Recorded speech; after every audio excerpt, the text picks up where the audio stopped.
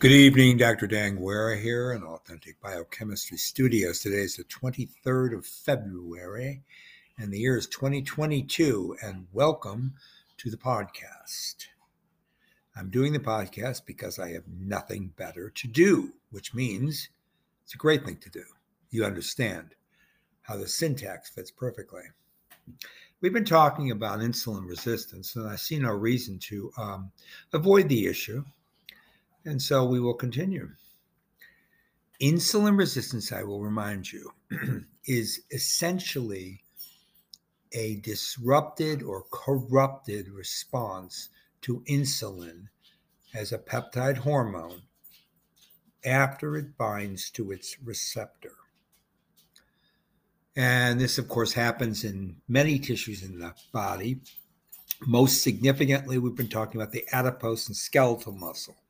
But I told you there are insulin receptors also on macrophages, which might be interesting because those are leukocytes. But you also have insulin receptors in many other tissues, including even where you don't have insulin-dependent glucose uptake, such as in the central nervous system or in the liver or kidney, and also in the cardiac muscle, although there is some insulin-dependent glucose uptake in that system. And I can clarify that later, but right now we've been trying to really key in on insulin resistance in the pathophysiology of type 2 diabetes. And that's what I'm really wanting to get into here. So you get insulin resistance primarily again, skeletal muscle and adipose, where a lot of glucose is going to be taken in and utilized, right? So with that inappropriate glucose uptake, you get corrupted glucose metabolism. And then this will lead to many other malfunctions.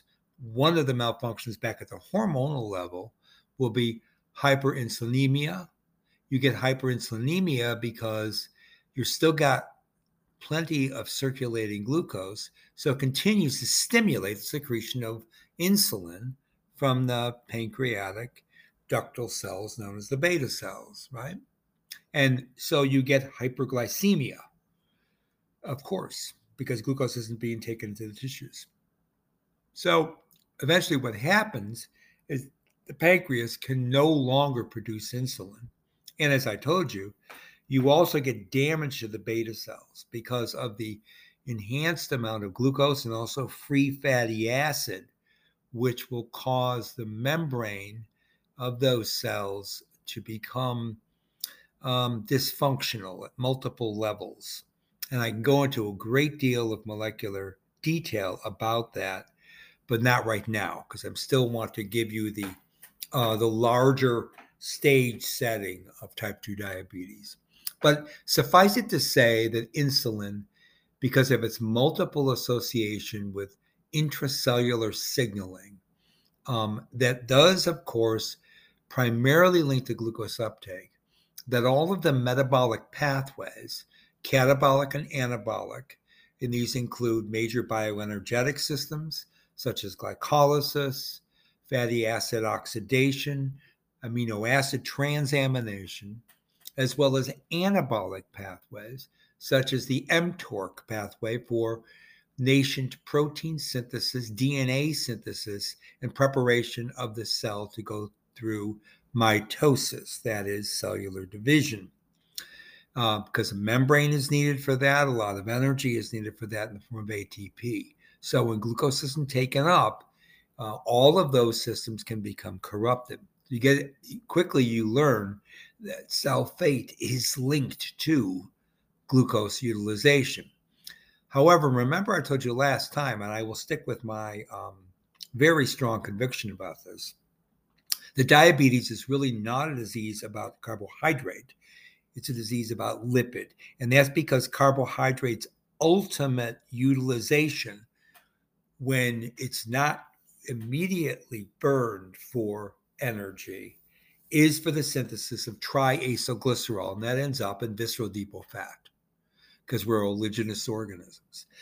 So the regulation of thermal homeostasis and bioenergetic homeostasis alone can be derived from understanding how lipid metabolism directly feeds from glucose utilization, but also controls glucose deposition and ultimately the final fate of glucose for maintaining the energetic state, even of systems like the central nervous system that primarily use glucose for bioenergetics, right? For action potential driving neurotransmission.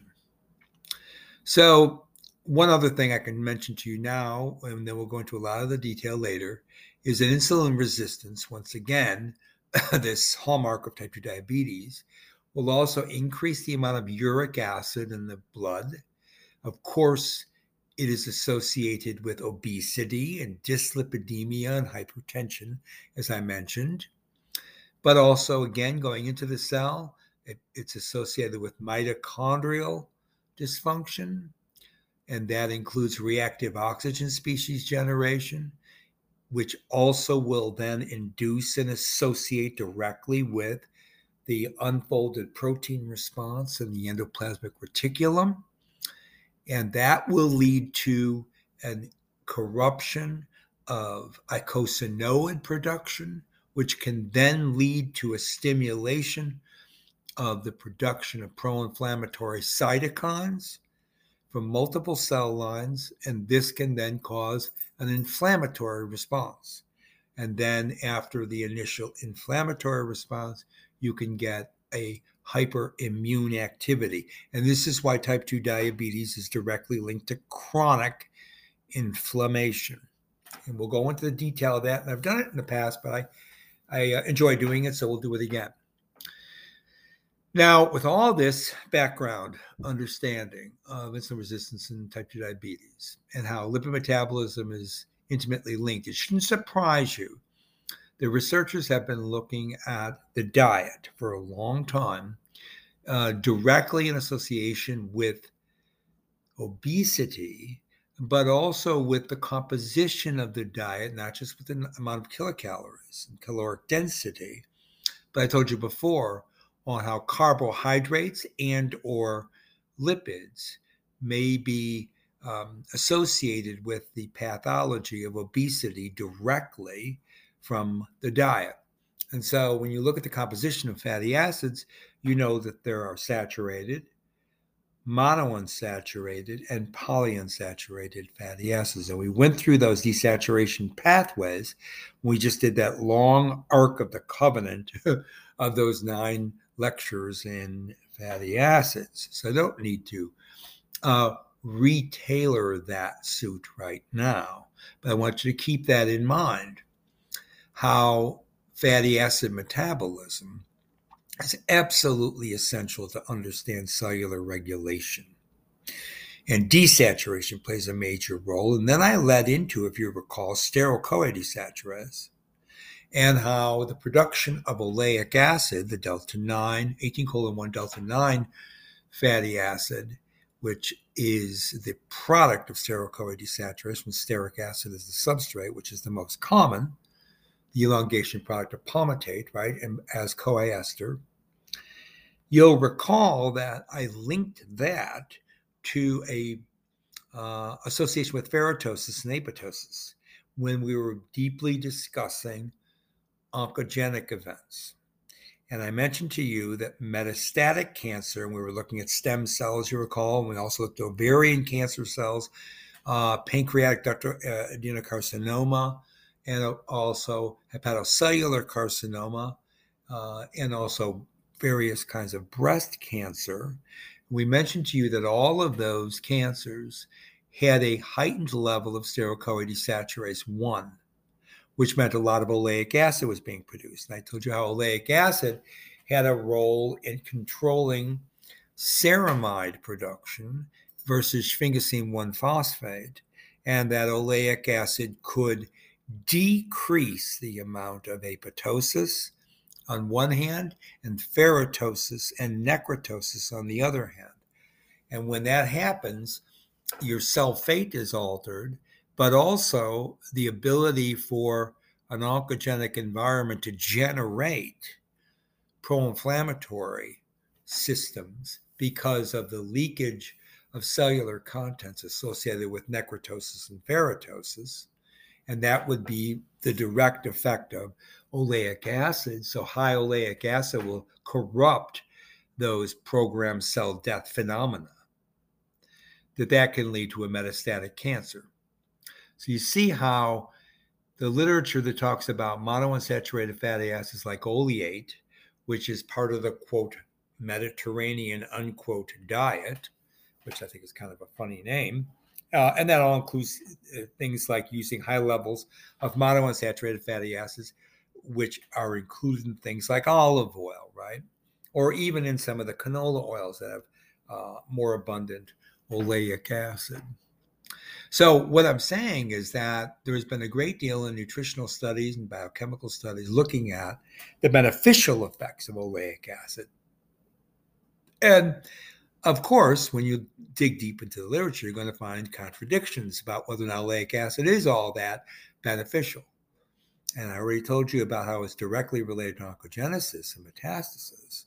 But also, as it turns out, oleic acid isn't always a positive player, even when we're talking about bioenergetic issues and metabolic diseases like type 2 diabetes and the linkage of that with, of course, insulin resistance.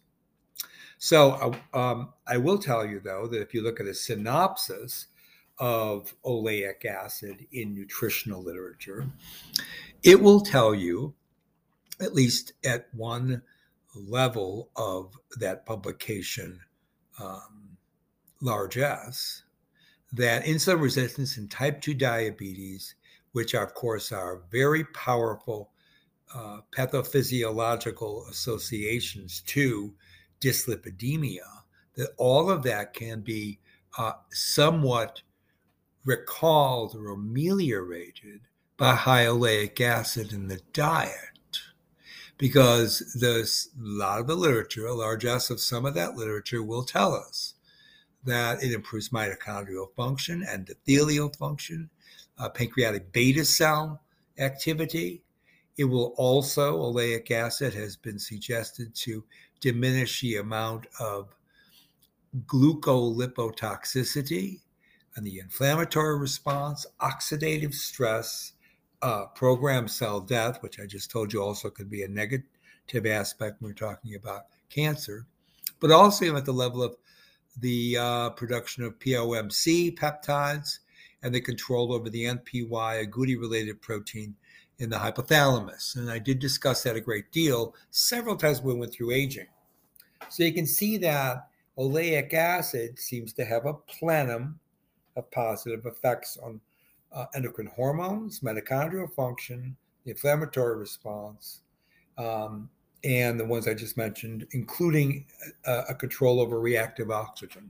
Okay, so we know that in Western societies, there has been a great increase in the sedentary lifestyle, which I talked about last time, and also in the consumption of high carbohydrate foods, and in some instances, an increase in the amount of total lipid in the diet. And the World Health Organization and the American Medical Association and the nutritional societies all came out, the AMA as well, the American Medical Association, all came out back in the late 70s and talked about how fats in the diet, lipids in the diet, were contributing to cardiovascular disease. Particularly, papers began to be published about saturated fatty acids being a bad player for atherosclerosis. And so that literature then led to the nutritionists to come up with the so-called Mediterranean diet, which of course is diminished in saturated fatty acids, but enhanced in oleic acid. Now, you will recall that de novo fatty acid synthesis in the liver and in all the cells in the human body, main end product is palmitate and then stearate after elongation, right? And so Indeed, those are saturated fatty acids. And you also know there's a very active steroid-CoA desaturase, which will take palmitate and stearate and make palmitoleic and oleic acid. I told you about the superinduction of that desaturase at the level of transcription. And then after transcription, we talked about the protein activity was collinear. Remember all of that. So you have to keep in mind that even though saturated fatty acids in the diet have been implicated in atherosclerosis and cardiovascular disease, the body compensates for low levels of fats in the diet by increasing the amount of saturated fatty acids. And the amount of saturated fatty acids almost always end up being converted to unsaturated fatty acids because of the superinduction of the desaturases. And so you end up not only with oleic acid, but with dead end delta 9, delta 7 positional isomers of long chain fatty acids of the C20 and C22 variety, which would otherwise become competitors as substrates for the delta 5 and delta 6 desaturase and the elongase reactions, which allows for the correct processing of the essential fatty acids, linoleic and alpha linolenic. So that whole thing I just said to you should make you have some doubt about why saturated fatty acids in the diet would be so detrimental and monounsaturated so beneficial.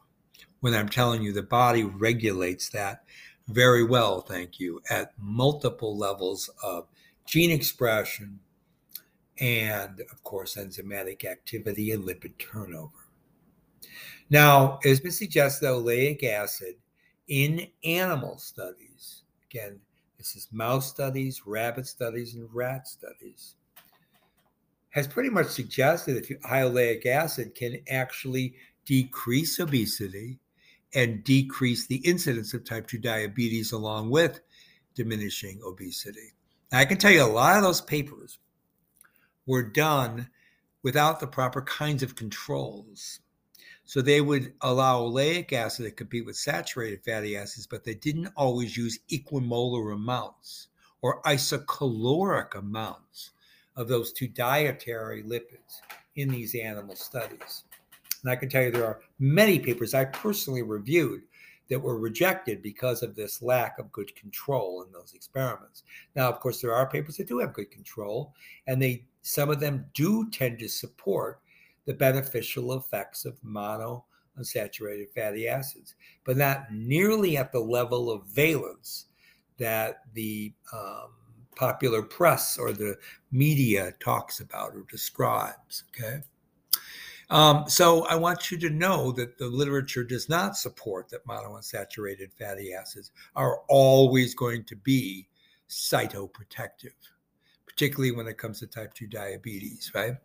No matter what you take into the diet, if it's calorically dense and it's sufficient sedentary lifestyles associated with that, that is lack of exercise, you as a human are going to gain body mass in the form of depot fat. And that depot fat can be synthesized quite readily from carbohydrate. And I told you that's exactly what happens with high sucrose containing foods. So keep that in mind when you think, or when you are led to believe, that simply increasing the amount of oleic acid in the diet is going to decrease your ability to gain weight or to put on depot fat or to generate atherosclerosis associated with type 2 diabetes, because that's not the case. Okay. It's really a matter of kilocalories in the diet and exercise. Now, again, if you look at the literature, there are papers that will suggest that pro-inflammatory cytokines like IL-6, tumor necrosis factor alpha, can be decreased when you look at animal studies when they're fed high oleic acid. Now, again, why might that be? Well, it could be because high oleic acid is going to inhibit the steroid-CoA desaturase intracellularly. And that may have some positive effect on saturated fatty acid utilization for beta oxidation, you see. So Saturated fatty acids actually can be increased when you increase monounsaturated fatty acids in the diet, because oleic acid will actually act as an inhibitor of acetyl-CoA desaturase. I think I mentioned that last time. If I didn't emphasize it, I just did. Okay. So there have been papers that suggest that when you look at a diet rich in saturated fatty acids versus monounsaturated fatty acids, particularly oleic acid, and again with vegetable oils like olive oil, which can be as much as 80% oleate, canola oil somewhere between 60 to 70%, depending on the particular brand of canola oil, that these seem to be touted as improving health. And I'm telling you that although the animal studies sometimes have demonstrated this in terms of even insulin resistance and type 2 diabetes, it's not clear that oleic acid is functional in the direct inhibition of those pathophysiological responses. Okay. And so I'm not going to go through a series of papers to defeat oleic acid as a positive nutrient and then come up with an equal number of papers which will suggest that oleic acid has a positive effect on certain pathophysiological responses. I'm going to leave you with that understanding that there is an equivalence.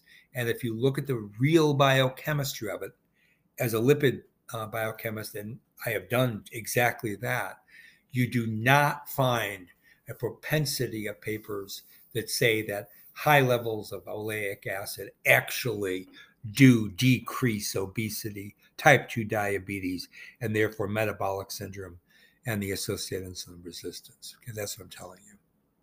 Now, paper that was published in Prostaglandins and Other Lipid Mediators this year tells us the following. Diabetic nephropathy is, of course, a well-known complication of diabetes. It's a microvascular event. And that nephropathy, which is, of course, a kidney issue, is a high morbid and high mortality concern in type 2 diabetic patients. Okay, this has been well studied. So let's dig into this paper a little bit and find out what it tells us. It tells us that one of the icosanoid producing oxygenating enzymes known as cyclooxygenase. So you have cyclooxygenase known as COX or COX. There's multiple forms of that enzyme. And you also have LOX or lipoxygenases. You have 3 or 4 forms of that enzyme. And then you have the P450 monooxygenases. All 3 of those will provide you with icosanoids, that is oxygenated, very long-chain polyunsaturated fatty acids. Now, the icosa, of course, means C20, but you can have C22 and C18 as well. So another name for icosanoids, because they were first described in the prostate, are prostanoids. And these include frank prostaglandins, right? We talked about these many times. And we know that prostaglandins can be pro-inflammatory, hence the diabetic nephropathy, you see, because that's going to be an inflammatory issue in the kidney. So patients with diabetic kidney disease, that's called DKD, are at a much greater risk of essentially developing as a sequelae the much more dangerous end-stage kidney disease. And that, of course, is ESKD. And these are patients that end up needing dialysis, okay? Either that or even kidney transplant, if that's possible, or so-called renal replacement therapy, RPT, okay? But the reason that you might end up like that, if you're obese and you have diabetes and you end up getting diabetic nephropathy, is because once you're at the level of ESKD, end-stage kidney disease, the risk for mortality is very, very high. Okay, and if mortality doesn't occur, non-fatal cardiovascular events can be also thrown into the mix. Now, papers that looked at the rodent model have not been as straightforwardly useful when looking at human studies, when examining the whole prostaglandin biosynthetic route in association with diabetic nephropathy. Told you that they're linked. In the animal studies, it's more robust and clear. In human studies, it is not. But we have studied cyclooxygenase prostaglandin biosynthesis in association with endothelial function and the development of diabetic nephropathy. And so that's what I really want to key in on. That's what this paper is talking. It's a brand new paper. In fact, it's not even out yet. It won't be in print until April of this year. So we've got at least another full month. But what this paper basically is telling me is this. Cyclooxygenase, of course, is going to produce from arachidonate or from icosapentaenoate or from docosahexaenoate various icosanoids. When prostaglandins are generated directly from 20-4 omega-6 arachidonic acid, you make prostaglandin H2, specific type, specific molecular species of prostaglandin. And it's, for short, it's called PGH2. And of course, that reaction, the cyclooxygenase reaction, is a two-step enzymatic activity.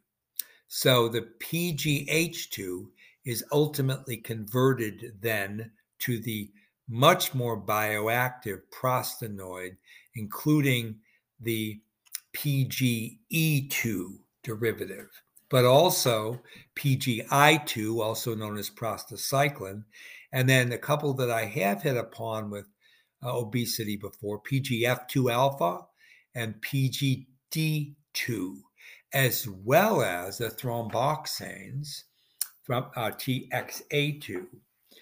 So you have prostaglandin sensu stricto and thromboxane sensu stricto synthases that are subsequent to the COX activity. So you have this whole family of molecular species of cyclooxygenase-derived prostanoids, and they will function autocrine and paracrine to control cell surface receptors that are G protein link coupled receptors. And these are directly involved in controlling kidney function, hence the association with diabetic nephropathy. And the functional changes and physiological stress associated with the production of these prostanoids, including the thromboxanes and the prostaglandins, is where we get into the direct details of these responses. So PGE2 becomes the most abundant prostanoid in the kidney. And of the 4 PGE2 receptors, because all of these prostaglandins will bind to specific receptors, don't you know? These aren't simply compounds that are generated, do their function at a enzymatic or altering enzymatic activity. They actually have receptors. Prostaglandins have their own receptors. So very quickly, you have PGE2 receptors, and the EP4 receptor is the one you find in the kidney glomerulus. And it is the one that's directly related and reacts with and binds with affinity to stimulate the GS protein or the stimulatory G proteins. And from that, you get signaling, which ultimately leads to cyclic AMP synthesis. And this is where you get into the full-blown metabolic activity. I'm going to lead you with that really, really cliffhanger there, cyclic AMP being produced in this metabolic pathway, because I'm running out of time. So I'm going to pick up on that next lecture. But now you're well into talking about a particular condition of diabetes called nephropathy. And I'm dealing with now how lipids are involved in it at the level of prostaglandin biosynthesis and prostaglandin binding to the specific G protein coupled receptors in the glomerulus of the kidney. Okay, so that's where we're leaving, and I will pick it up next time. This is your professor, Dr. Daniel J. Guerra from Authentic Biochemistry Studios on the 23rd of February, saying bye for now.